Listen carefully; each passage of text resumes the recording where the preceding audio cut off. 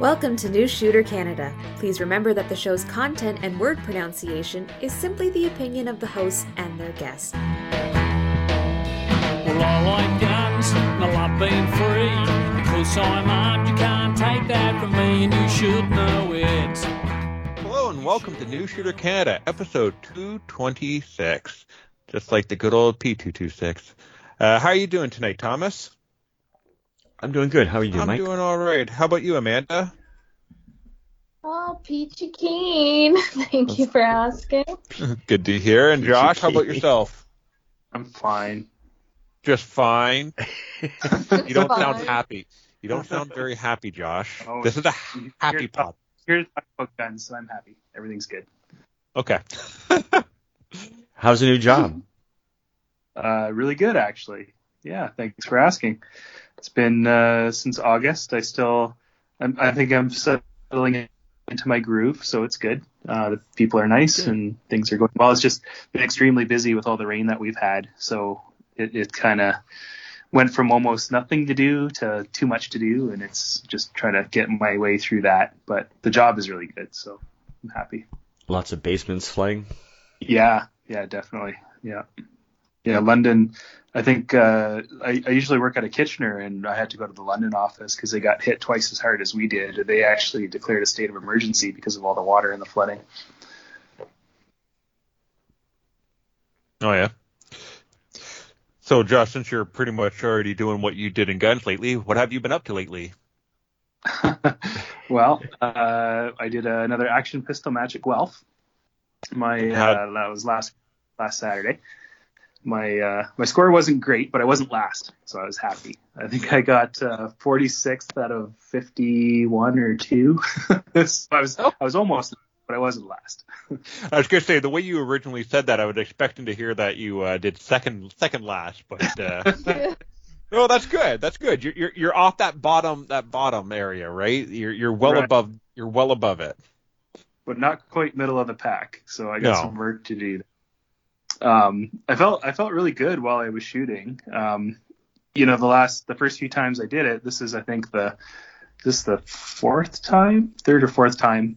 I've always felt so nervous when I'm going, but this time it was like there was a switch flipped, and rather than feeling nervous and intimidated like the last matches, I felt actually really, really, really confident and excited, and I wanted to keep going.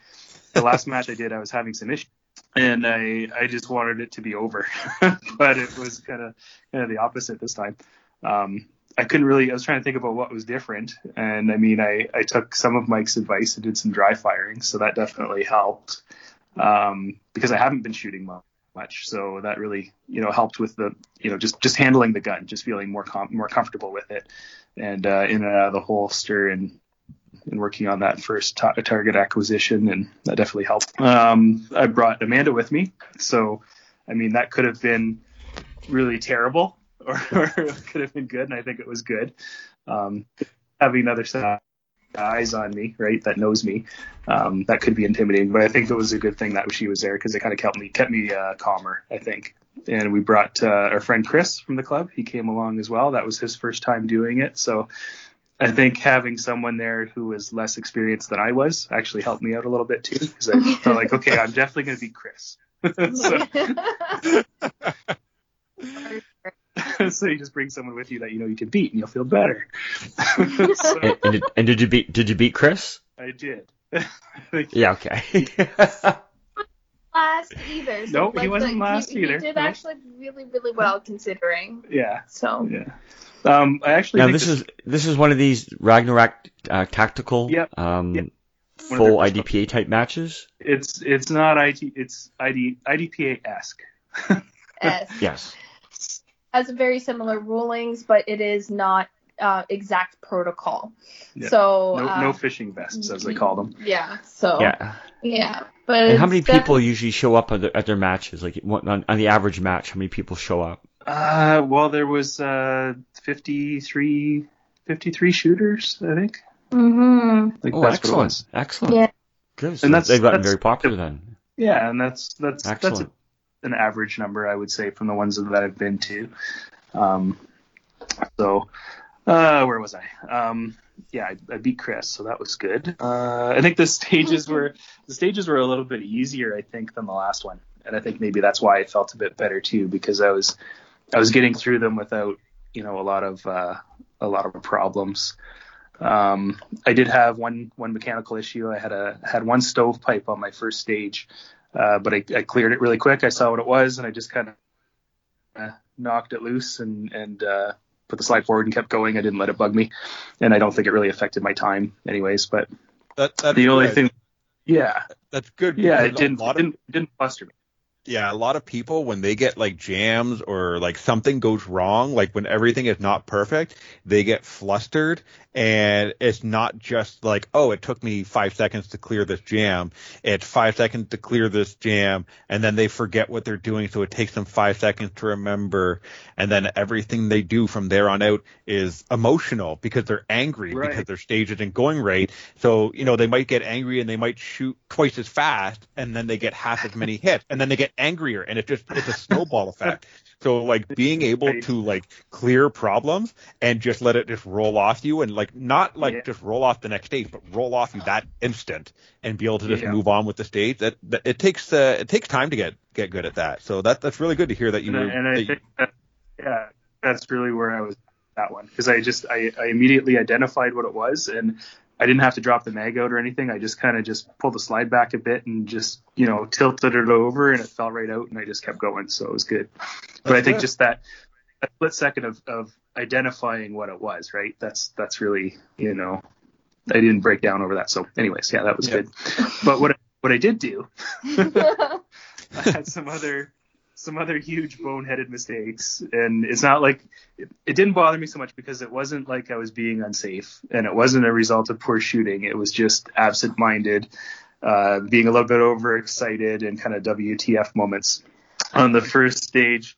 The first one I shot, so the first one I was shaking the rust off, I guess, but I had to do a reload in the middle of shooting like a string of targets. So if you can picture, like, I don't know, I think there was 5 or 6 at the end. Yeah, right across at the end, all stapled together, all touching each other, kind of just stapled together, and 2 shots per target. And I had to do a mag change in the middle, and I started off on the wrong target again, so I left one completely unshot.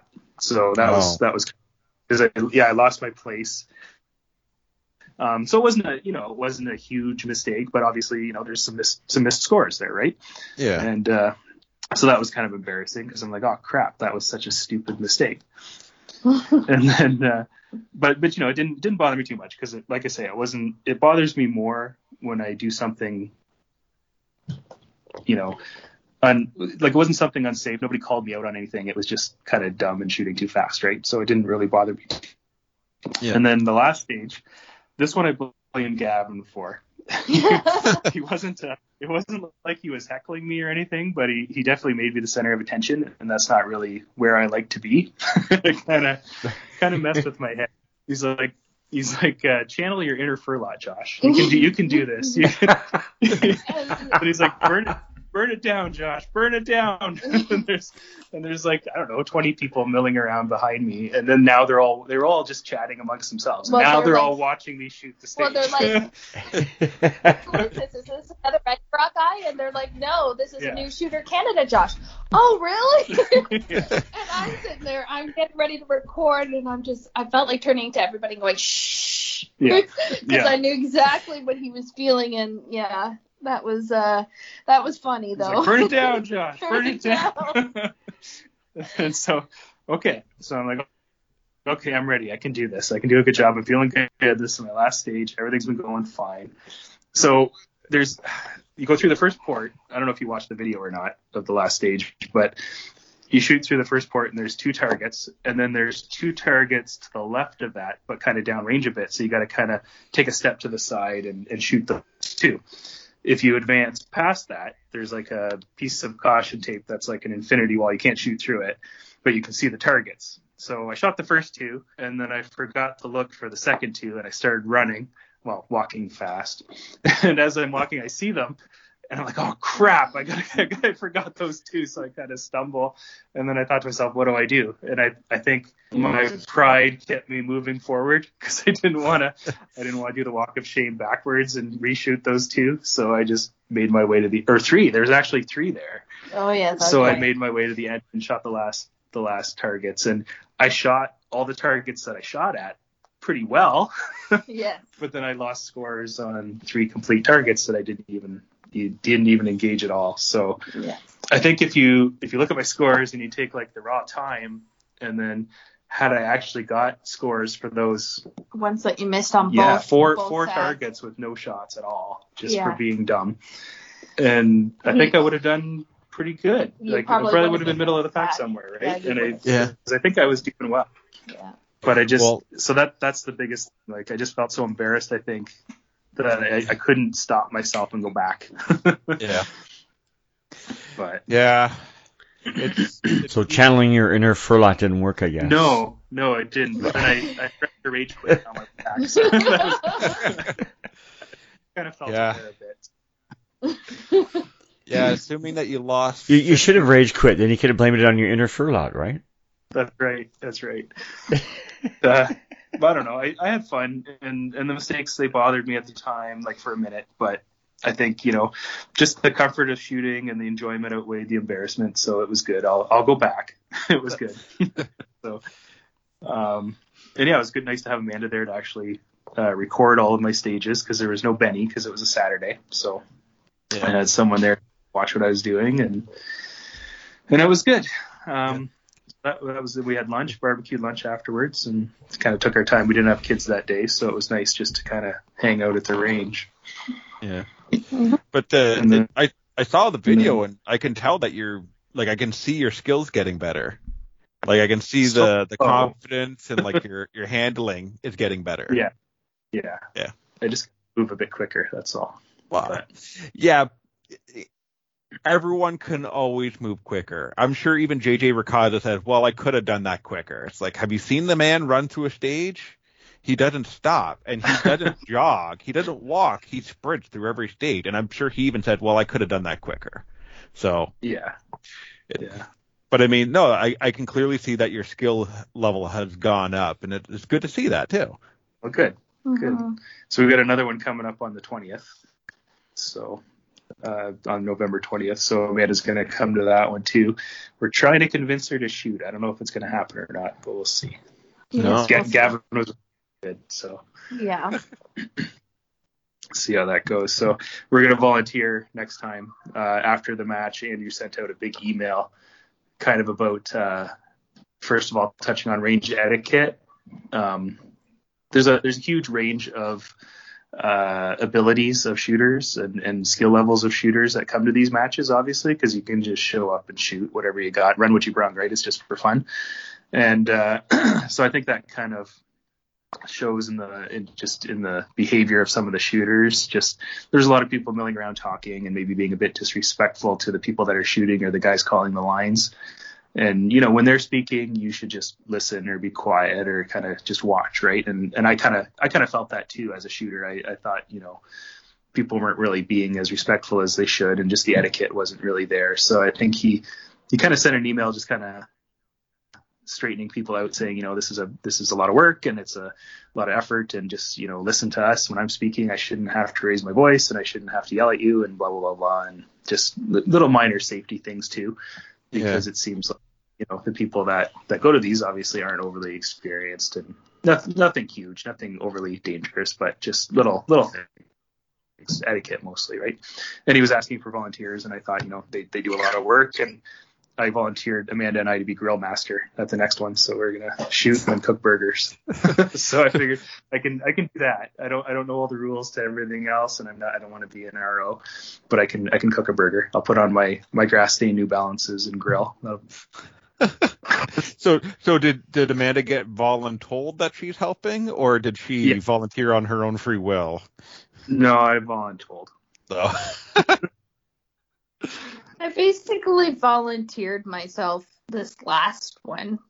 She was picking up brass. She wasn't shooting, but she picked up brass. I picked up brass, and I went and I patched patched all the targets, and I did way more than what most of the people did there. Yeah, everybody's just standing around talking, and like that was another thing. Like everybody needs to patch to keep things going. Staff can't patch, right? You've got to go and do that. They wanted everybody to kind of police their brass, and I don't know, it wasn't always feasible to grab it all, but we needed Benny there with his little cart. Have you seen his carts? Apparently he sells them. I didn't know that. It's like a rolly brush with a basket on the back, and you can just walk it around and it picks up all the brass. A rolly brush.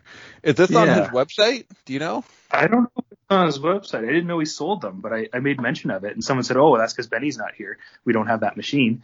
He's they said that he sells them, and I didn't know that. So I'm gonna have to get in touch with them and see if we can buy one for the club.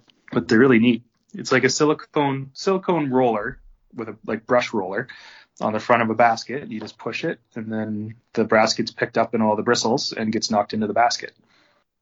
I'm gonna have to look this up. It works on the grass too. Yeah, well, he was using it on the grass last time I was at a match with him. I don't know how well it works, but definitely better inside. But I think it does work. But anywho, well, if we find that on his website, we'll have to add that into the show notes. So if we find it, check the show notes. I'll take a look. Yeah. And I bought a gun. We had a nice. What'd you buy? Yeah, it. Like I said on the group chat, I think it's only a gun that George will appreciate, and he definitely did. I got a Mosin. It's something I've been wanting for a while, and I think Amanda's kind of wondering why, but I usually don't care. If it's a gun, it's a gun. I enjoy guns. I love collecting, but I was just putting the brakes on the fact of, well, we've already bought 3 guns this year, and that doesn't sound like near enough, but whatever. Are you kidding me? That's only 2 each. Mm-hmm. That's only that's over 12 months. I mean, if you start including kids, that's only like 2/3 of a gun per person. Okay, yeah, but right. I'm like, if we want to start getting into some really nice ones, like the 9mm carbine or the Smith & Wesson XP, or we're going to have to save up for that kind of stuff. And that means we got to sacrifice not buying a gun for $200 or $300 just so we can actually spend the money on a more expensive one, which is why my Hunter was, even though it was a good deal, it was still more expensive. Yeah. I don't know. I've got a soft spot for Russian surplus. I know you do. I really enjoy my SKS, and it needed a friend. And I've been wanting one of these for a while, and they've been just really expensive lately too, and this one was on sale, and I thought, well, they're not going to get any cheaper, and this is probably the cheapest I'm going to get one for. Mm-hmm. So I grabbed it. Yeah, I wasn't mad. I just said no more guns for the rest of the year. I just said that. It's October now. I think we can live without buying a gun. But I could tell that it just didn't. It's November. You only got 2 months, Josh. You're good. Yeah, right. Well, at least wait until, like, I don't know. Is there Black Friday? No, not Black Friday. Sales. Boxing Week. Yeah, Black Friday's coming up. Christmas sales are coming up. All the big gun sales are coming up. Soccer. Yeah. So I might have to eat my words. Is that what you're telling me? But I just feel like it wasn't really. It didn't seem like something that tickled your fancy. Like it was kind of like, what is this thing? I think it's because I had no part in it. He just kind of told me what it was and that he got it, and that the guys at the club told him to get it, so we did. And I'm sitting there going, "What am I, chopped liver? What the heck? You love me, right?" Yeah. Yeah. What'd you do now? I don't know. I find it's always better to get. It's always better to get permission from the Ministry of Wifey approval before you purchase it. No, Josh has a habit of seeking forgiveness rather than permission. So it's a family gun. Yeah, family gun. Like, you know what? I'll probably have some more fun actually shooting it, and then I'll probably get a little more giddy because it probably has a little more kick. Probably not, because it's going to hurt your shoulder. Oh, boo. I don't know. We'll see. Just stand up when you shoot it. Don't bench it, Amanda. Okay. Just remember this, Amanda. Since he bought a gun last, that means you get to buy the next gun. Yes. Right? It goes back and forth. Isn't that how it works? So. Save your Okay, money. so it's Amanda's turn next. So save your money. He might have to wait. He can't buy a gun till you buy yours. So if it takes you a year to get a gun, he's still got to wait. Oh, please. He's got a whole Josh personal account there. As soon as that bucks up, I have no say. That's the rules, is that if it gets paid with Josh personal, I really don't have a say. So that's fine. Be my guest. Oh, wow. Anyway. I have a personal account, but when she asks me for money, I give it to her, so. So yeah, I think that might be a future show topic, is maybe surplus and how to clean Cosmoline, something like that, maybe. Yeah. We'll save that one for George. Yeah. Sounds good. Well, that's about all I did. All right. Amanda, I know you probably did a lot of the same stuff that Josh did, but why don't you regale us how you experienced the match? Here's the real perspective. But actually, Well, I mean, it sounds like Amanda's been to like a couple of like rifle matches, but never to a handgun match. So I'm curious how it went from her point of view.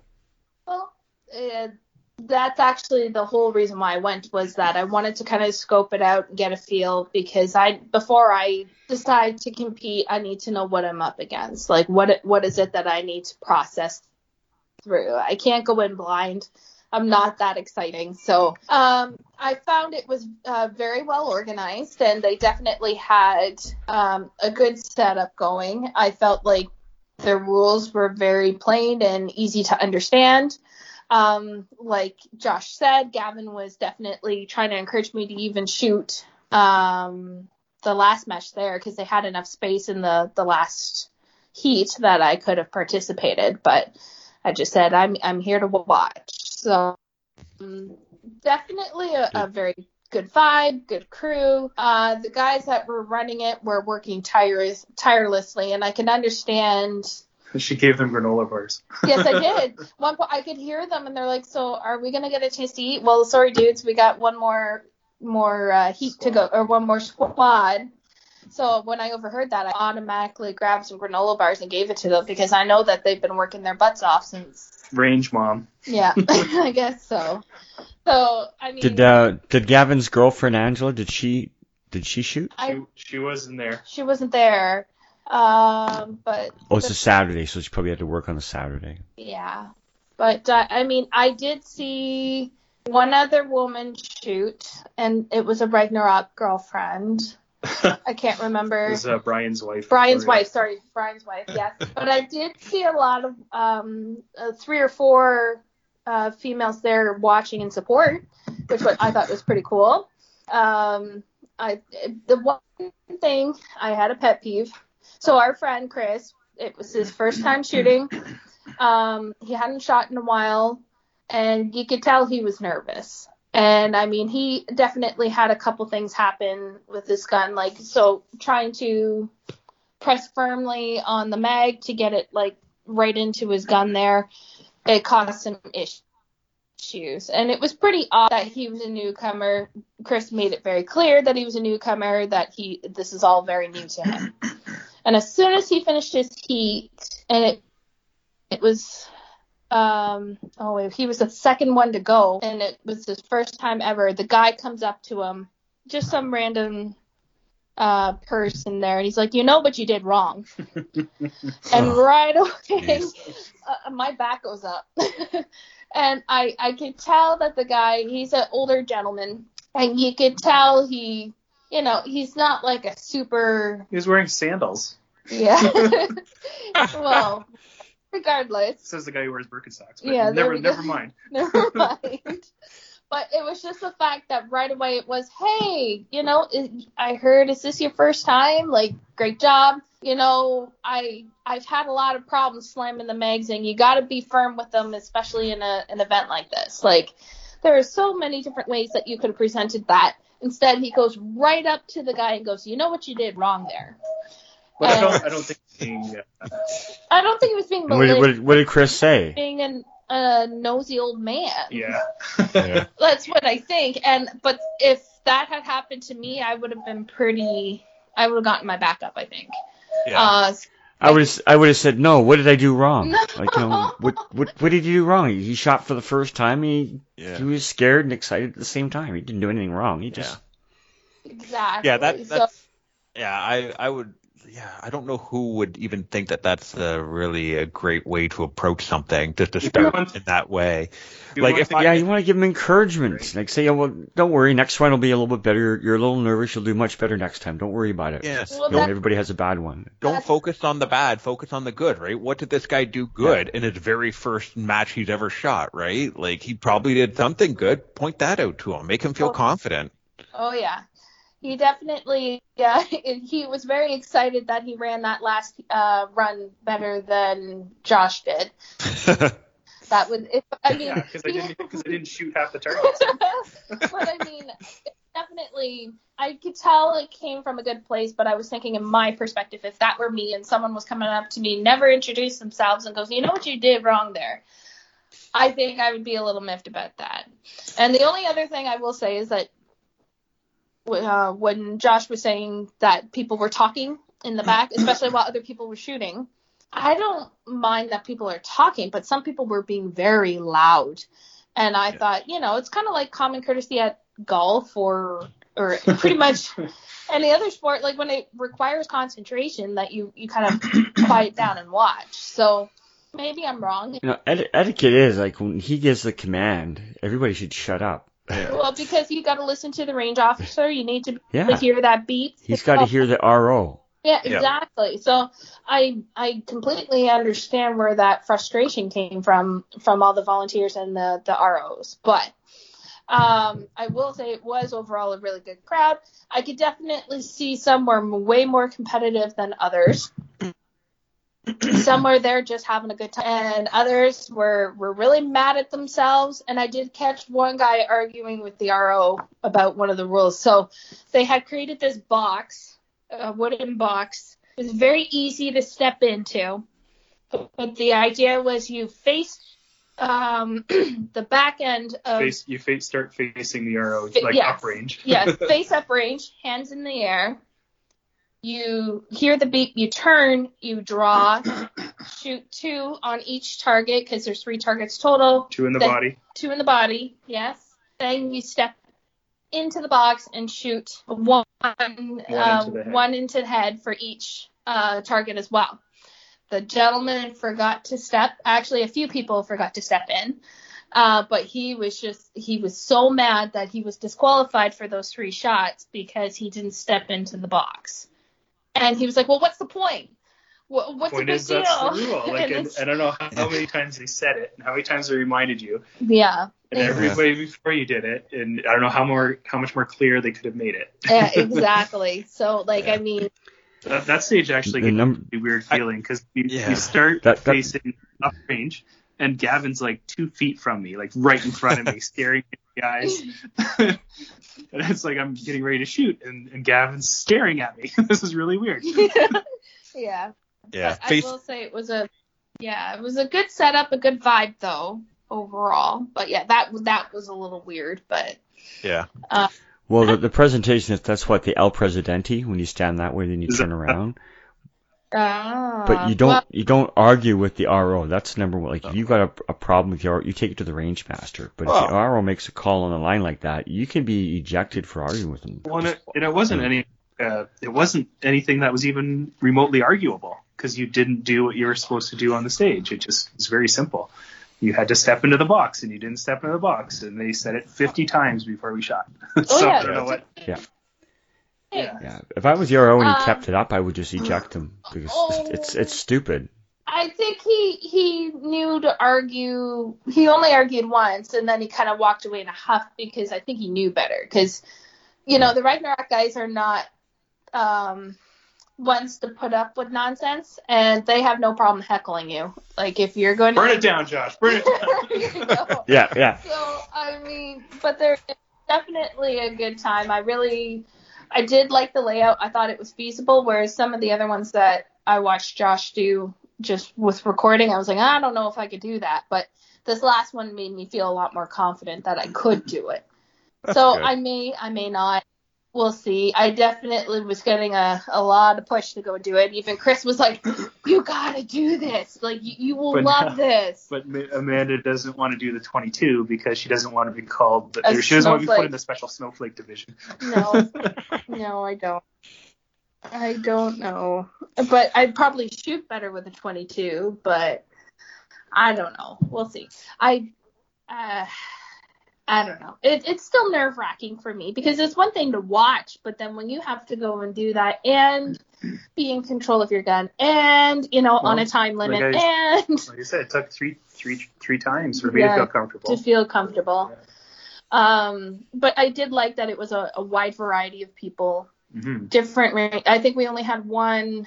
There was a revolver revolver shooter, and I think he might have been at the last revolver competition that you were at in Waterloo.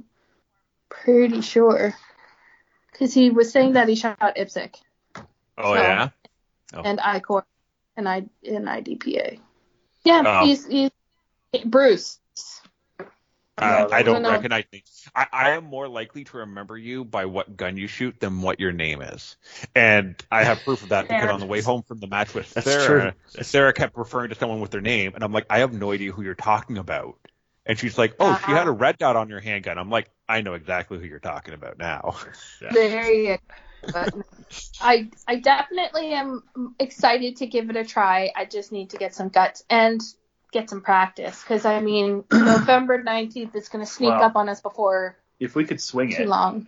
Oh, no, we can't now because we volunteered to barbecue. But I was going to say, if you went on a Friday, it's just the guy setting up, basically, because the match I went to on a Friday, there was hardly anybody there. So that might be a better one to be a first one. But yeah, but I definitely enjoyed the experience. I enjoyed being there and recording because I felt that, Josh could look at it later on. And same with Chris.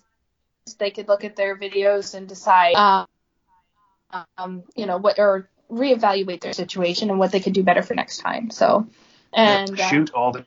Yeah. Well, just keep it cool, man. Get everyone out, right? So, but it was definitely fun. That's good. I'm glad to hear that. Yeah, thanks. Well, I do hope that you do get out there sometime. And if you are feeling nervous about it, you're always welcome to come up here, and we'll make sure to set up a match where you and Sarah can shoot together. If that makes you feel more comfortable. Yeah. Yeah. That.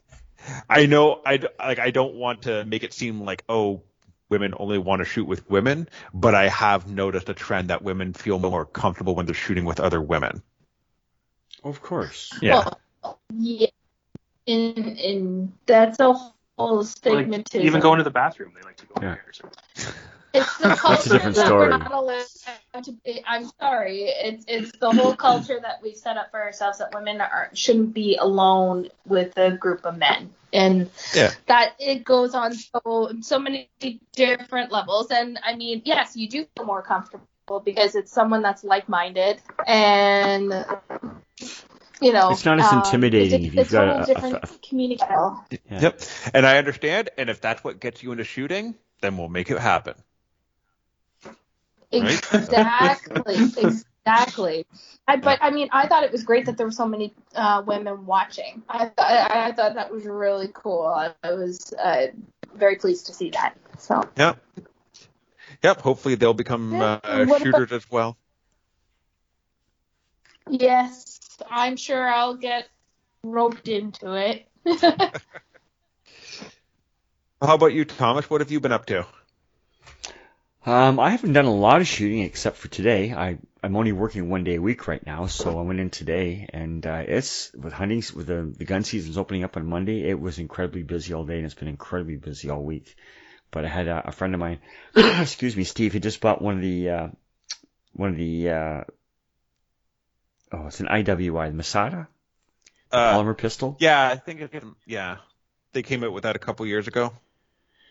So he's saying he's having problems with the gun. It's shooting low and to the left all the time. I'm thinking, it's probably you, but okay. So I said, well, bring it to the. I said, I finished work at 3. I said, come up to the store, and I said, I'll meet you after 3. We'll take it back and we'll have a look at it. So I set the target up at 10 yards. That way we're both old. We both got our bifocals on, so we sit at a distance we could actually see the target as well. I said, okay, you do 5 shots, and all 5 shots were, like you said, low, off the target, and to the right. You're still on paper, but they're all way off. I put 5 shots on it. 3 of them went into the 10 ring, and I pulled 2. So 2 went down about 3 or 4 inches low. So it wasn't the firearm, it was the user.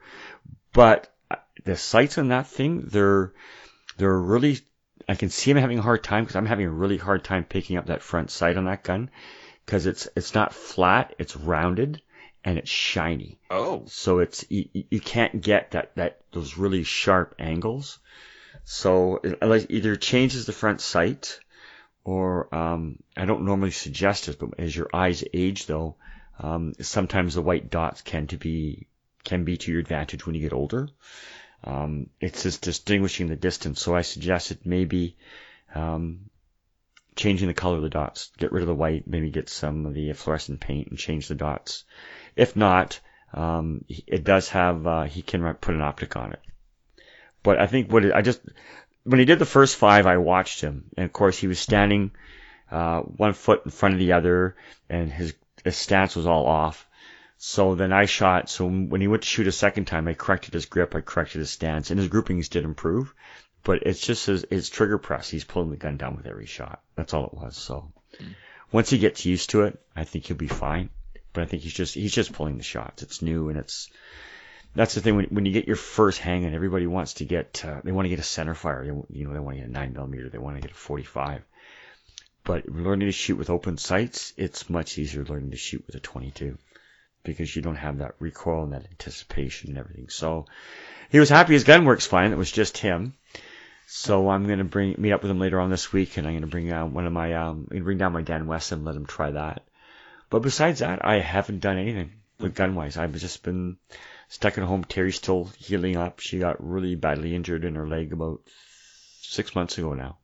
And I still have a nurse come in every day, and we have to change the bandages. So she's lost a little bit of mobility because of the injury. So basically, I've just been sticking around the house the last few months. So yeah, but that's it for me. No guns, just that one day shooting and going to work and looking at knives. Yeah, just ogling over stuff. Well, Christmas is coming up, so I got to pick out what I want. Oh, that's right. You pick out your Christmas present, don't you? Mm-hmm. Mm-hmm. Well, I have. Are you all done, Thomas?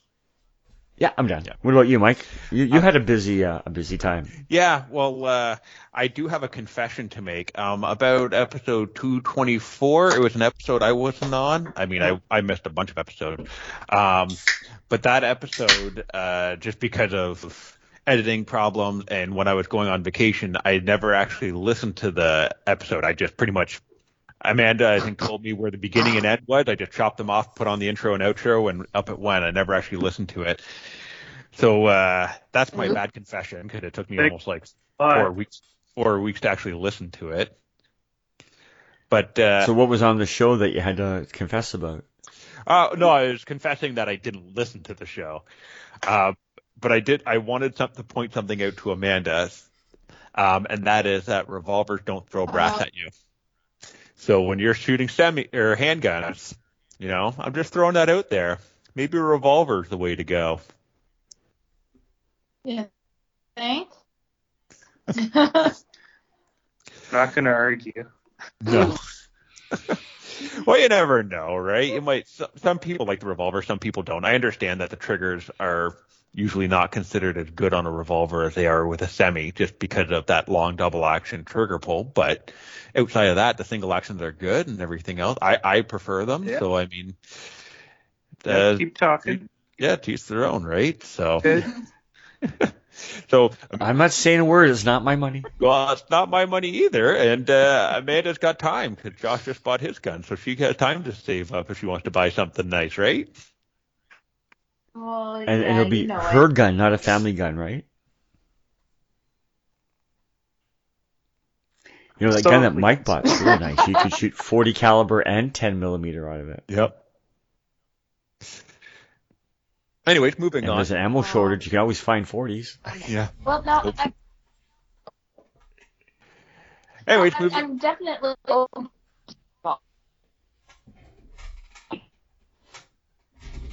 They're so damn expensive. They are. Yeah. Revolver, they carry a premium price because I think it's literally because they don't make as many of them. You know, they need to increase their profit margin because they just don't sell as many of them. So, but fair enough. Oh, yep. It'll eventually get to our collection. I will assure you. We will wait though. Okay. Just when. We'll see. And not a kindergarten grade one like George says, because I've got the Wrangler revolver. Yes, but that's not a real gun, apparently. No, it's not. Apparently not. Yeah. Anyways, okay. So I decided that I was going to shoot the red dot on my semi, which I think I discussed in the last episode, that I was going to try carry optics for an upcoming IPSC and IDPA match. So I did a whole pile of dry fire with that. I mean, things was going well. I did go out to the range and actually practice with Buddy, and I feel like every 2 or 3 shots my gun was jamming. I was getting stovepipes like crazy, failure to eject, failure to feed, all these problems.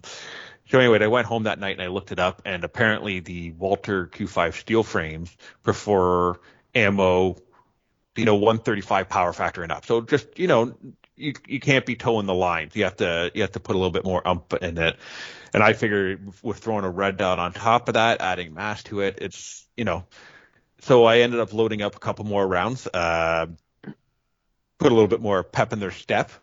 I took that out to the IPSC match and it ran perfect all the way up till the very last stage. And I literally ran out of this new ammo that I had loaded. So I had to use the old stuff. So I had 1 really good mag, and then I had 2 mags that did not go very well. So, but outside of that, it was still a good IPSC match. Still had lots of fun. My little red dot cover kept flying off like 2-3 shots in. I had to redesign it. Not a big deal. Just all lessons learned. But and I never did see a video. I think Sarah took a video of me shooting the IDPA match later that weekend. But I never saw how fast I was shooting, and I felt like I was just shooting so slow with the red dot. I love the fact that when you pull that trigger, wherever that dot is, that's where you hold it. It just appears there, like magic, right? When you're aiming your gun, like your iron sights, and you shoot, and you're like, how come that didn't hit center? I was right on center with the red dot. No, you see it dart all of a sudden to the right or something like that because you're pulling the trigger, and you see where it actually is when the gun goes off.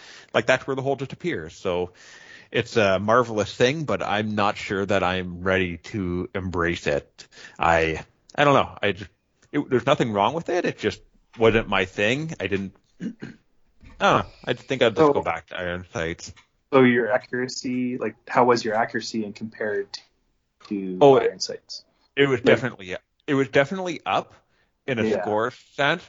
But I think that the biggest part of that was, like I said, wherever the dot was when the gun goes off, that's where your bullet just ends up on the paper, right? So I think a bigger part of that was the fact that how easy it is for me to see if I pull a shot off too, right? I spent a lot less time being was that a good shot? Maybe not, taking an extra shot. With it was as soon as that shot went off, I knew, did I pull it? Yes. Okay, then send another one right away. Don't even bother thinking about it. Just do it. So it was nice in that sense, and I do see the appeal of it, but I'm not 100% sure I'm ready to embrace it.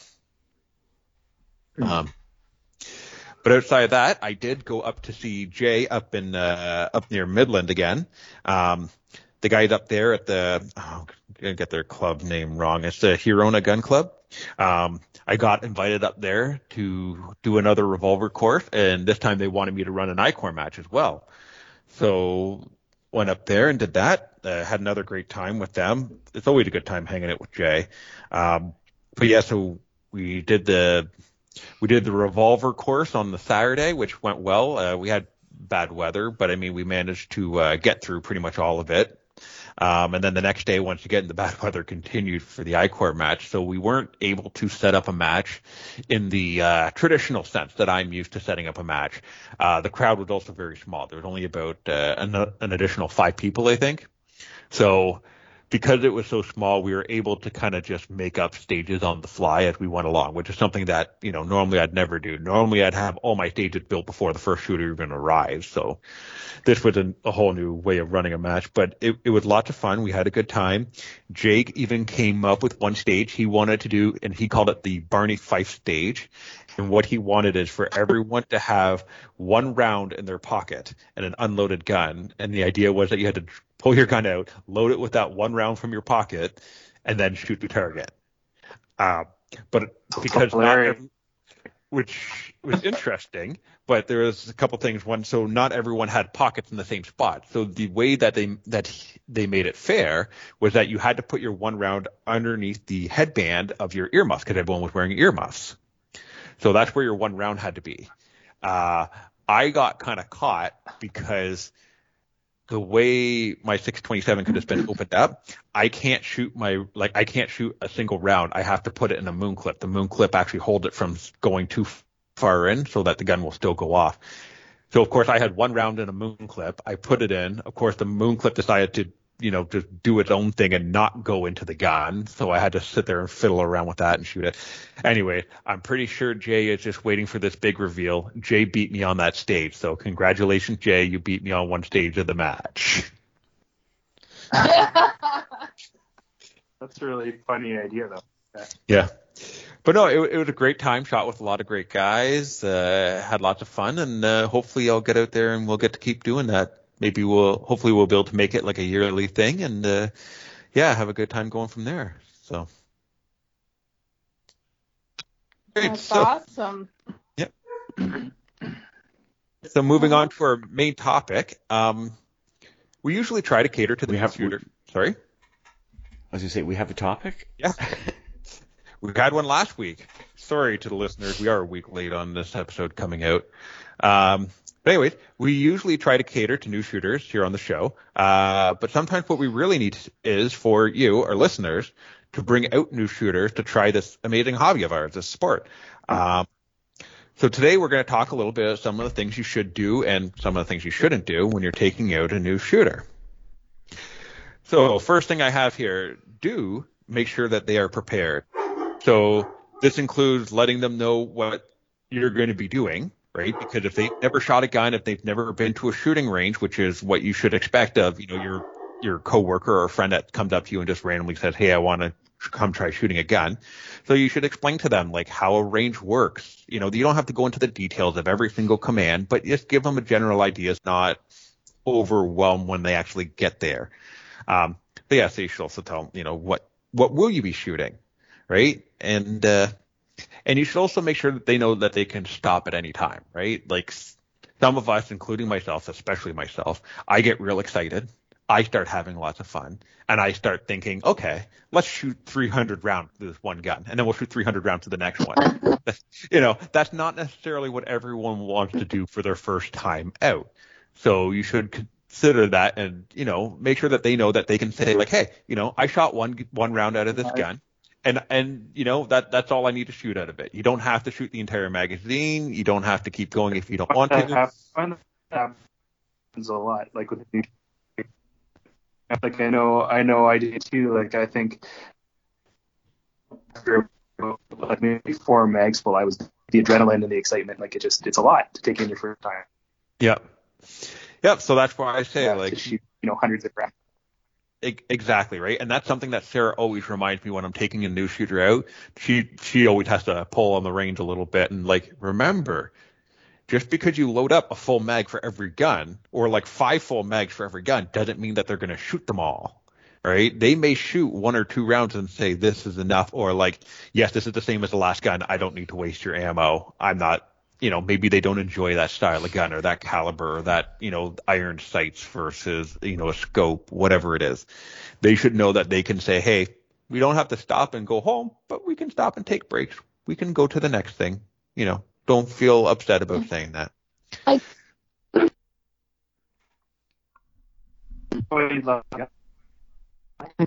Of course. Actually, this is a great point, Mike, this very first one, because I recall when Josh was talking to one of his new coworkers about going to the range doing the shoot, they said, aren't you worried that you're going to be shot? And I think it's important to assume that people really don't know what happens at all there. They don't understand the safety and how the firearms work. Of course, all they assume is the fear factor. Yeah. And that's a big point. That's a very good point. Yes, it's a great point. Go ahead. Okay. All right. I heard you say something. Well, I say the fear factor is a very valid point, because that's something a lot of people don't take into consideration, that you talk somebody to go shooting with you, and they may be a lot more scared than you think. And I've had it where with my job, a lot of times if I see a lot of people, they want to fire the big guns, but when it goes off, it scares the crap out of them. I find it's always better, just because if you get somebody that's really, really scared, put them on a rimfire. Just put them on a 22. And if they want to try something bigger, that's fine. But if not, if you take somebody for the first time, try to put, something that's nice and soft and that's not going to scare the crap out of them when it touches off. That's all. Yeah. Try to think. That's where the conversation about just what you're going to do. So this is what we're doing, so they can be prepared for it. So, this particular rimfire is a better. It's going to feel a little bit lighter. You're not going to feel like any kind of kickback to it, or, especially when you're doing 22s. Because I know I was very surprised. I was expecting with a 22 feel more, and then that's not the. But great point there, Mike. I like that. Yep. So on the flip side of that coin is also don't overwhelm them with details. So this is, such as where the gun was made, who the inventor was, what the history of the company, who did they merge with. Unless that person that you're talking to is into that kind of information, you don't need to overwhelm them with it, right? Like, let's be honest, most people don't really care where the gun was made or who made it, right? They just, maybe the caliber, what the gun's called, so they have an idea when they go home they can look stuff up, but you don't need to overwhelm them with every single detail of the gun or the event, right? Yeah, I agree. All right, so my next do is make sure they are wearing the right clothing. So nothing will turn a new shooter off faster than being burned by a piece of brass going down their shirt or getting stuck in their sandals. That might sound silly, but if you have no idea what you're expecting, like in the movies, have you ever seen someone get burned by a piece of brass? I don't think I've ever seen that, right? So why would someone who knows nothing about guns know that they need to wear a high top shirt or closed toe shoes? So you have to make sure that they are wearing the right clothing so that they are properly prepared for it. And that's for your own safety, because if you have somebody who's got an open shirt and they've got a bra on, they've got a loaded gun in their hand, and the hot brass goes down that bra, their first instinct is to get rid of that gun as fast as they can. Yep. And I've seen a few guns thrown on the benches and on the floors because hot brasses went down somebody, men and women. Yep. And the men are just as unsafe as the men. Yep. And that's the thing you have to remember, right? If I got hot brass down my shirt, I would like to think that years and years of experience, I would at least know to keep the gun pointed down range.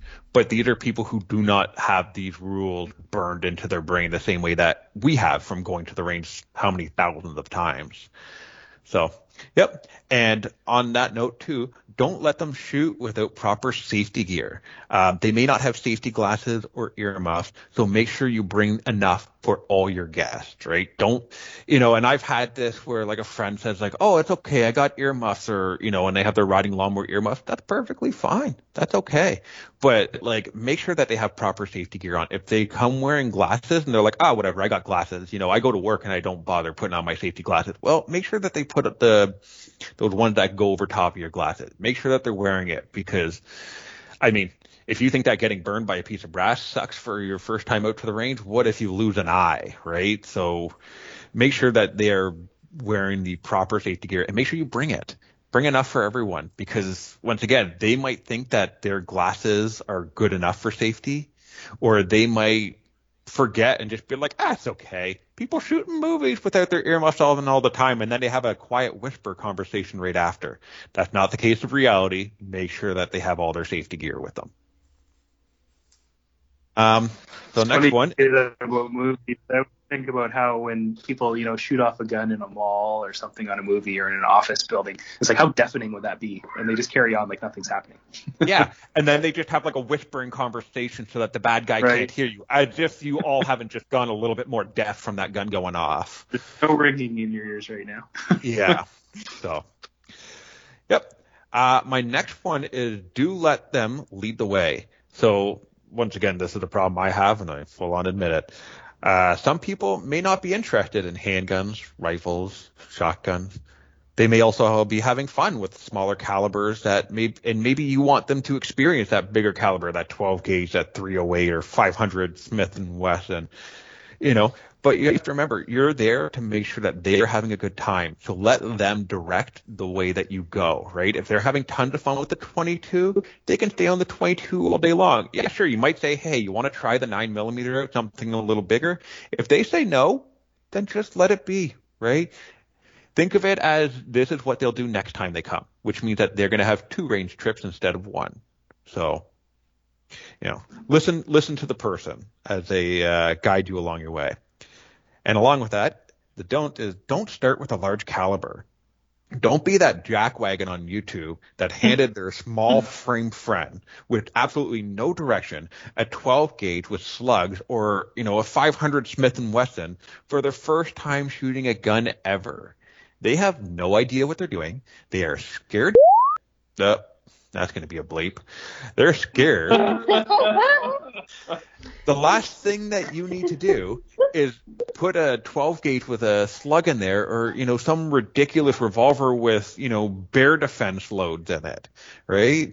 Don't do that. Start small and work their way up. And like I said, they might get halfway up. They might almost get to that 308 and then say, you know what? No, this one's good enough for me. I don't need to go bigger. My shoulder's starting to hurt, or I just don't like the feeling. I don't like the noise, whatever. It doesn't matter. Their reasoning. That's just where you stop. The thing I don't like about that too is that they're doing it for their own entertainment. They want to see somebody get hurt. Yeah. The problem is people get killed when it happens. People have been killed by Smith & Wesson 500 because it was held improperly, and when it recoiled, it came back and split her head open and killed her. So. Oh wow. Yeah. So I've heard of people having their shoulders dislocated. It's not funny causing somebody pain with a firearm. It's extremely dangerous. No, you wouldn't get your phone out and record yourself pushing an old lady down the stairs. So why are you doing it to your friends? Right? Exactly. It's. Yeah, I know. It boggles my mind. It's dangerous and it's stupid. It is stupid, right? So don't do that. Don't be that Jerkwad. Yeah, pretty much. And you're going to make that person terrified the rest of their life, and then sooner or later I'll end up with them in the range, and I have to try to fix what damage you've caused. You know what, though? I would call that a win if they even showed up to your range again, because most likely they're going to be so terrified they're never going to want to touch a gun, because they think that every time you try and shoot a gun, it's like a cannon going off, and they're not going to enjoy it. So whatever package they've somebody signed them up for, I put them just on the 22s. Yeah.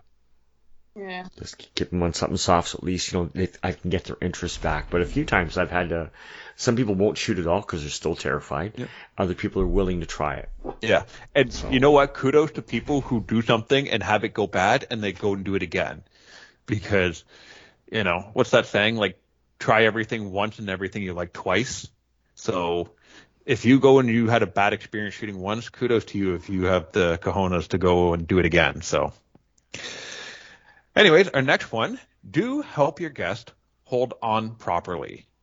So it is important to help explain and show, and it's very important to show because, most people are more visual and they don't understand necessarily all the terminology you're using about the butt of the gun. So you need to make sure you explain and show to your guest how to hold on to the firearm properly. They have no experience. They've only been influenced by TV shows and movies. So let's be honest, they're probably going to hold on to it wrong. If they hold on to it right, then you got lucky, right? It's not likely to happen. And to go hand in hand with this is don't worry if they're not holding the gun properly. And I know that's the exact opposite of what I just said. But what I mean by well, that... there's properly and then there's safely. Exactly. There is a difference between the two, right? So you want to make sure that they're being safe. Don't stress if they don't have the perfect grip or the perfect cheek weld. I know it can be hard when you're trying to show someone that's new to shooting, like, oh, here's how Bob Vogel, one of the greatest, holds his gun, and he cants his weak hand a lot. And just the way that he grips the gun. And it's a fantastic way to hold onto the gun. You get a lot of control on it. But you know what? They aren't at that level yet. They just need to hold onto the gun enough to be safe, right? And not be an issue for anyone else, right? They're not going to drop the gun. They're holding onto it safely. They're pulling the trigger properly. They have both hands on, so they're actually getting a good grip. Or with a rifle, they might not have their cheek, squished up against the cheek weld the way it's supposed to be. But guess what? They're looking through the sights, they're pulling the trigger, and they're safe. They're having fun. Just let it be. We can always, tweak their shooting, how they're doing it. We can always do that later, right? Right now it's about having fun and being safe. So my next one is do pick appropriate targets. So pick targets, like the shoot and see ones. The shoot and see ones are great if you've never seen them. Usually they're black with a white crosshair or something like that. And when you shoot them, it actually chips away like an outer layer of paint, for lack of a better term. And when it does that, it exposes a fluorescent paint behind it. So that means that even when you're 100 yards away, well, maybe not with the naked eye, but with a scope, it makes it a lot easier to see where that 22 round just hit or that 223. Small bullet far away, they're hard to see, but the shoot and sees are fantastic for things like that. If you can, and bring the targets up close. Like don't put them at 30, 50 yards for the first time. Bring them up to like 10 yards so they can physically see the target really well, so they can see the hits right away. Yep. And if you can, pick targets that react, like steel or clay. I know it's funny because steel, on the other hand, I like using it for training because steel is brutally honest. If you miss it, you just hear nothing, right? If you hit it, you get that ding. But hitting something that moves or explodes like the clays, the sound and the visual part of it can be really exciting for your new shooter, right? Because I can't tell you the number of times I've taken someone out shooting, they shoot at a piece of paper, and the first question they ask is, did I hit it? They don't even know, right? But you bring something exciting like steel or clay where they actually see it explode if you're shooting shotguns, or even if you just throw them up on a berm, if you're allowed to do that at your club, you see them kind of poof out, they break apart. They'll love it because it's exciting, right? They actually get to see what their bullet's doing, not just going into a pile of dirt. Or worse, you get those targets that have the big highlighter colors when you hit them. You missed that. He already said that. Oh, did he? Oh, darn it. Sorry, I had to step out for 2 seconds, but that would be great too. I was thinking. Now, those reactive targets, they are expensive, but they're actually easy to make because you're just basically using a wax paper and then latex paint underneath it. Mm-hmm. So there's quite a few videos on YouTube about how to make your own targets if you want to make some and save some money too. Yeah, unless you're taking a ton of people to the range, I shouldn't say this because maybe not everyone can just afford to go out and buy an expensive pack of targets. But I can tell you that I bought, I think, 1 or 2 of them, I want to say 7 years ago, and I still haven't shot through them all because I have no interest in shooting them. I only bring them out when I bring new shooters out anymore. So, I mean, you could call it an investment if you think you're going to take a lot of new shooters out. But I also understand I shouldn't say that. We sell the bigger ones for $1 a piece. And there you go. $1 a piece isn't much, right? And most likely the person you're taking out shooting, if you told them, hey, these targets are a little bit more expensive, do you mind throwing me an extra $5 or $10? I bet you most people wouldn't care about throwing you an extra $5 or $10 because you're taking them for an experience that they're not going to be able to get anywhere else. So on the other side of that is don't pick targets that your guests may not like or understand. So don't pick targets that could be political, like shooting your most hated politician, or even animals, or from shooting and beyond that on shooting games. And so your politician, you might say who likes, the current politician that you don't like of your choice, right? But they may not have the same political feeling. And even if they don't have the same political feeling, they may not appreciate the idea of shooting someone, right? Of actually being like, hey, that is a recognizable person. I know that person. I've seen them on TV, and now I'm shooting them. They may not like that experience. So I would shy away from that. That could also get you banned from the range, putting a target up like that. Yeah, too. I know my club, I can't do it. I assume most clubs you can't do it. They just consider them inappropriate targets. Yep. But that basically any picture of a person, like your ex or anybody else, yep. Don't ever bring them to the range. Yeah. No, there's nothing to be gained from that. And I'd almost say the same thing goes for animals, because unless you know that the person you're taking is getting into this because they want to hunt deer, and you say, hey, I got some deer targets, this will be fun. Okay, in that situation, I'd say it's fine. But if you don't know with 100% certainty, and I mean 100, not 99, 100% certainty that this person wants to get into hunting, don't bring animal target, because they may not like the idea of shooting animals. Whether it's for hunting, they may relate to it too closely to their dog. There are a ton of reasons why they may not like it, so just don't do it. Just bring much more, and I know they're boring, but just bring your standard, crosshair type targets, or like your shoot and seize, your clay, things like that, right? They'll like that. Actually, that's a good idea. I've never bought those type of targets. That's a good point. Yeah. And because you could put somebody off without realizing it. Yep. And so the same thing can even go for the shooting games, right? I shoot a bunch of different games. I have tons of different styles of shooting targets, and they're all for my games. And I know where to aim. I know where the down zero or the A zone is on all my targets, because I spend I don't even want to know how many hours I've spent dry firing and live firing on these targets. So don't bring those, because a lot of times the best shot, like the zero, the X ring, whatever, is not where you think, right? On an IDPA target, it's not in the middle, it's up higher, right? And even in IPSC, the A zone is up. It's not right. I mean, if you hit dead center, you'd be in the A zone, but for the most part, it's up higher. So like those are targets that they're not going to know where to aim, and they're not going to understand where to aim. And when they miss, they're going to feel bad, right? So, don't bring out your super awesome, cool, go fast IDPA or IPSC targets. Just stick to, even circles. I actually like taking people out and getting them to shoot in a circle. A lot of time I'll put a dot in the middle, but we're talking about an 8-inch circle. And then that way, when I tell the person, I say like, hey, you can aim at the dot, but the goal is just to get it in the circle. And most people can get it in the circle. And that's good enough, right? We don't need to be bullseye shooters. We just need to be good enough to have fun and safe.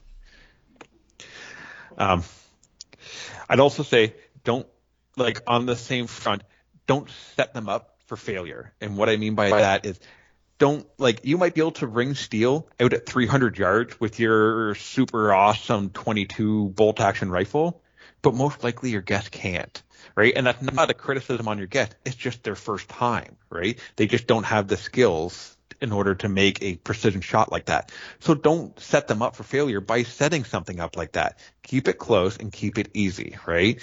Unless, and of course this is all up to them, right? Unless they happen to say, hey, that steel that's way out there that I can barely see, I'd like to hit that. Okay. Your guest said that they want to shoot at it. Let them shoot at it, right? I mean, obviously assuming that it's safe to do so and they were allowed to and blah, blah, blah. Let them direct it. And if they want to go out further, then let them go out further. But up until then, keep it close, keep it easy. And the other thing I would add to that is encouragement. So when they bring the target back, a lot of people expect that they're going to get all those shots on the bullseye, and they're kind of disappointed when they don't.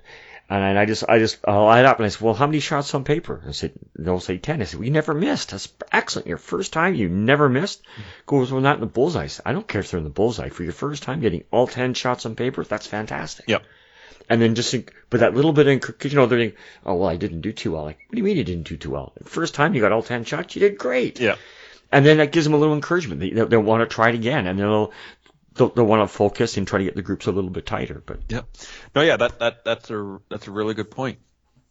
Yep, I will actually even include that on my, before you come to the range for like what's your expectations of what's going to happen. I will tell them like, hey, I'm not trying to be rude, but just so that you're ready, you won't get all your hits on paper. You will miss some.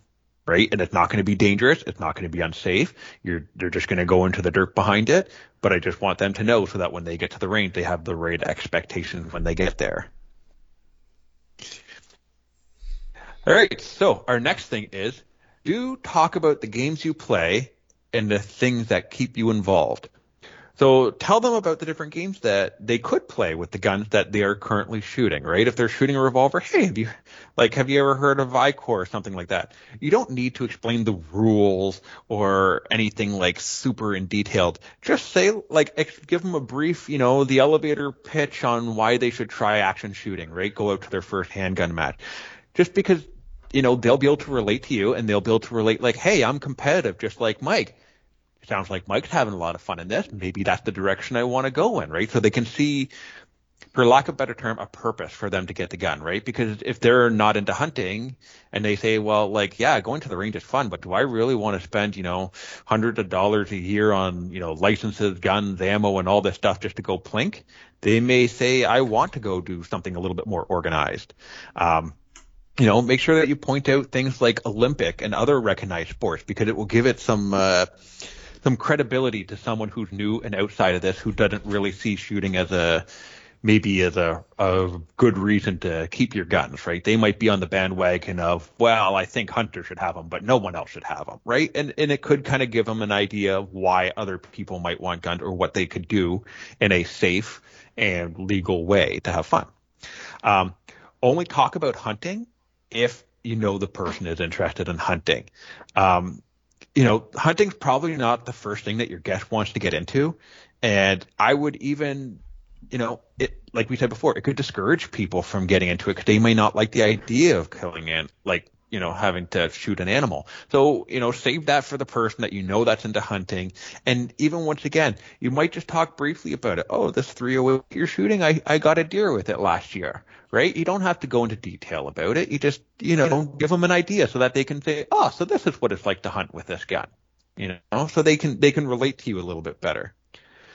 Don't talk politics. Yes, we all have gripes with the different political groups. But the first time out on the range is not where they need to hear your anti-government rant, right? Keep it simple, keep it friendly, and keep politics out of it. I know that. I found as lately is that a lot of times the guests will bring, whoever I'm taking, they will bring it up.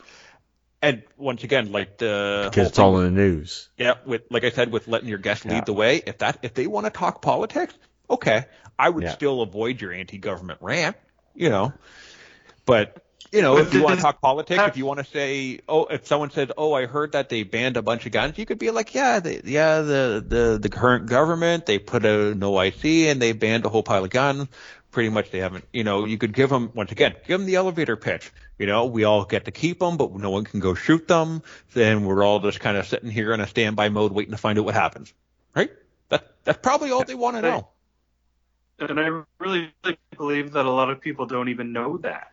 Right? So, it's not like you're going on an anti-government rant, but I think just what you said there, just kind of letting them know what the current state is, if they're enjoying themselves and, this is something that could go away in the future.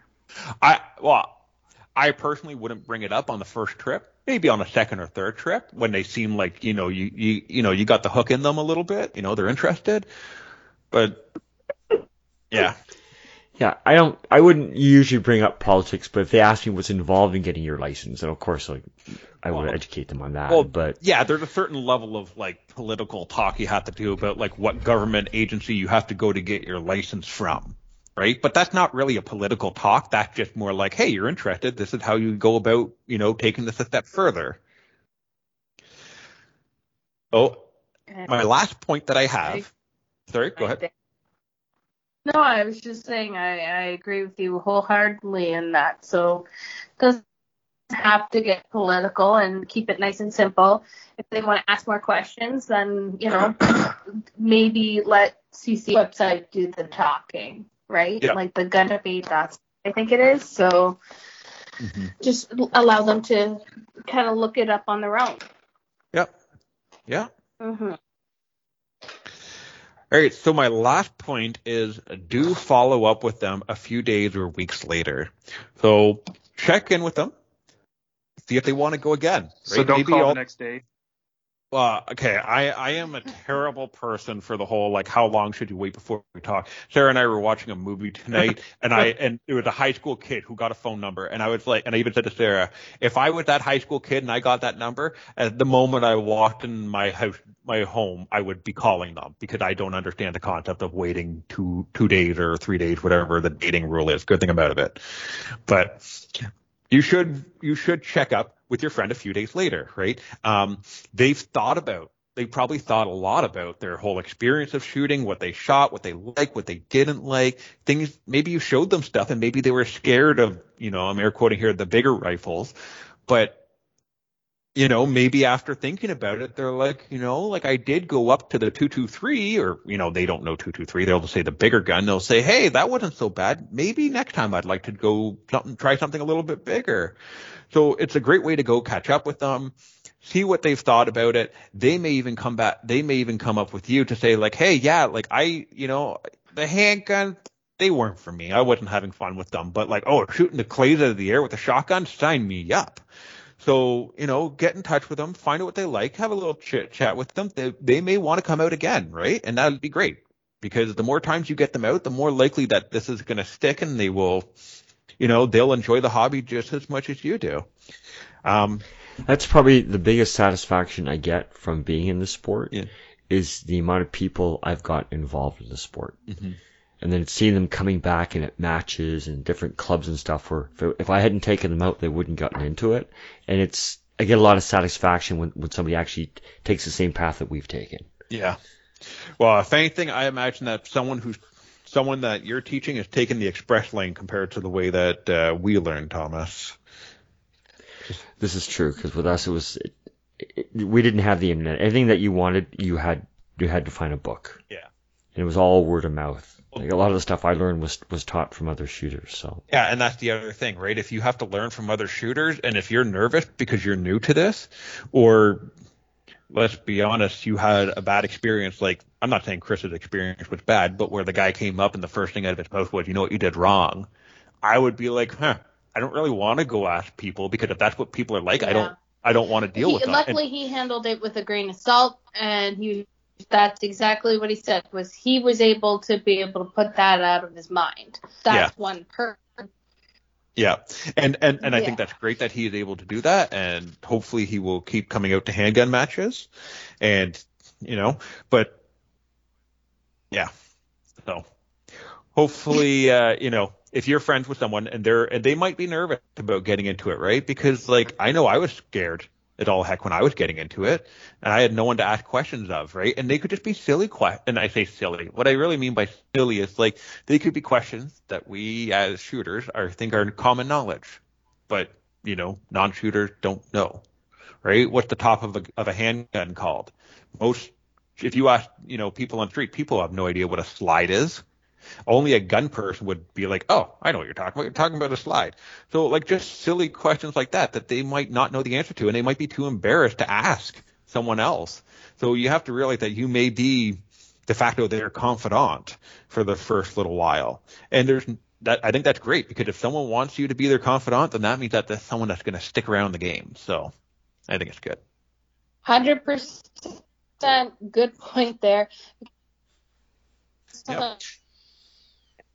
Sometimes I lose the thought in the back of my head on what parts are, and like, but it's taken me this long, so it's been at least years, and I'm still struggling with different concepts and names, and it gets very frustrating and embarrassing that you don't catch it on the first time or two, but luckily most people understand that I'm a new shooter, so give that common courtesy to people, right? Yeah, exactly. It's really, this whole topic you've done is great, because really you have to pull yourself out of it and really think the other person wholeheartedly. Put a little bit of effort into who this person is, what kind of shooter you think that they want to be. Don't be afraid to ask questions before shooting with them, and so that you can better calibrate. But this is a great breakdown for just a generic, hey, I'm taking my friend shooting, let's give this a try. So this is a perfect topic. Thanks, Mike. Yeah, thanks. Does anyone have any other good do's or don'ts for taking a new shooter out to the range? No, I think you covered them all. Well, if listeners, if we, I'll add one. I'll add one thing though. Okay. When you are taking them out, when you're done, teach them about lead safety, because especially people like me that smoke, so they're out there all day and they could be smoking or drinking, whatever. Just teach them to wash their hands afterwards. The dangers of lead, because people aren't aware of it. That's a very good point. Probably everyone knows that lead's not good for you, but probably, in our modern day lives, the most lead that anyone probably gets exposed to is the number 2 pencil when they're writing a test. So they don't know what the proper protocol is and what to do. Like, can I just wash my hands to be good? Right? Like, yeah, that's a good point. Most of the exposure you're going to get in the range is from handling it, not from the vapors. Yeah. So it's just important when you're done afterwards, wash your hands with cold water, and if they have deleading soap, use that. If not, just use really cold water and anything that you've touched. And especially if you say you're shooting down all day, laying prone, say if you're on a concrete floor in the range, when you get home, change your clothes. Yep. Because anything that you've had on at that range is going to be contaminated in the house. Yep. Nope, that's a very good point. I have work shoes. So I'm working in the range. I don't wear those shoes in the house. They stay in the car. They only get worn at the range. Yeah. Yep. No, that way I don't walk. Yep, that's a great. We're very lead conscious at work, so. Mm-hmm. Well, listeners, if you've thought of any important things that I missed, please send us any feedback, questions, comments you have to host@newshootercanada.ca, our Facebook page, or in the comment section on our website at newshootercanada.ca. Don't forget to like us on Facebook and leave us a comment and rating on iTunes. Anyone? Oh, I see Josh. You have some shout-outs? Yeah, just wanted to give a shout out to the team at Ragnarok and the Guelph Rod and Gun. So much work and hassle for all of our benefit, and it was a great match, and they continue to do so. So thank you guys. That's awesome. How about you, Amanda? I'll ditto that. That was a great experience. So thank you, Ragnarok team. Yeah, it's a not-for-profit thing. I mean, in that instance, for what they do, and they just do it because they enjoy it. So it's good. I think you guys got really lucky with having a good crew of people running a good match, locally for you guys. Yeah. And they're all good guys, too. All of them are all a good crew. All fun to be around all the time. Mm-hmm. Yep. And they know their stuff, so you can go out and have a shoot and have a safe shoot as well. Yep. How about you, Thomas? Do you have any shout-outs this week? This week, I'll give a shout out to Randy Canters. Randy Canters is the PPC instructor for the CCSA, and he was also the one guy that got me into pistol shooting about over 20 years ago. So if it wasn't for Randy, I would have been shooting pistol. I'd be a liberal shooting my .22 rifle. So shout out to Randy Canters. You hippie. Hey, honestly, I'm probably a hippie too. I was one of these people that honestly thought nobody needed a handgun except the military and the police. That was my thinking until I actually shot one. I was like, oh my God, I need one of these in my life. So, yeah. But it was just an attitude, and it was a learned attitude from my stepfather and my mother towards restricted firearms, because he was strictly hunter, and that's the attitude that I had. And if it wasn't for Randy, insisting that I go out and at least try it, my attitude probably wouldn't have changed. So yeah, that's good. My shout out this week, a huge one to Jay and his family, because they let me come and spend the weekend at their place, and boy, did Jay ever feed me well while I was there. So thank you to them for hosting me. Thank you to the Hirona, pretty sure it's the Hirona Gun Club, for once again hosting me and inviting me back out for another revolver course and the I-Corps match. I had a great time with those guys. They're a great group of guys to spend a weekend with. I also want to give a shout out to Dan at Smith Falls, because he ran the IPSC match, and he ran it. This is, I think, our second or third match running at Smith Falls, and he's doing a fantastic job, and he's doing a great job with the limited resources that he currently has. I mean, he's already building the club up and he's doing a great job. So kudos to him. And then once you get a chance to play with, Jay's Gold Cup. I handled it, but I didn't actually live fire it. No. Oh well, it looks nice. Oh, it looks beautiful. It is a very beautiful piece. Yeah, I think he got Hammerbite his very first match. Yeah. He posted the pictures. Yeah, I want to say I got Hammerbite when I was just playing with it because it doesn't have a full beaver tail, but it had a full hammer spur on it. So. Yeah, it was an original design. I think the only thing different on it, I think the rear sight's lowered, but everything else is more or less mil spec on that thing. Yeah. Yeah. And then the last. Except for the trigger. Yeah. And then the last shout out I want to give to was the guys at USC for running their IDPA match. It was their Halloween special, which, just like tradition, Sarah managed to get out to the Halloween match, which was a lot of fun to shoot with Sarah. And they ran another fantastic match, and I look forward for more. So, all right, Thomas, why don't you take us on out of here? Okay, until next week, keep your barrels down range and smoking. Time spent at the range is time spent with family. Go ahead and shoot like a girl. Choose your caliber wisely. Good night, everyone. Okay, everybody. Thanks. Right. Well, I really like 22 now. Thanks for listening. We'd love to hear from you with any questions or feedback you may have, or if you just want to call shenanigans. You can contact us at host@newshootercanada.ca or through our Facebook page. The way they look, I like the shiny steel and the polished wood. I don't care if they're big or small, they're for sale, hell, I want them all. I like guns, I like guns, I like guns.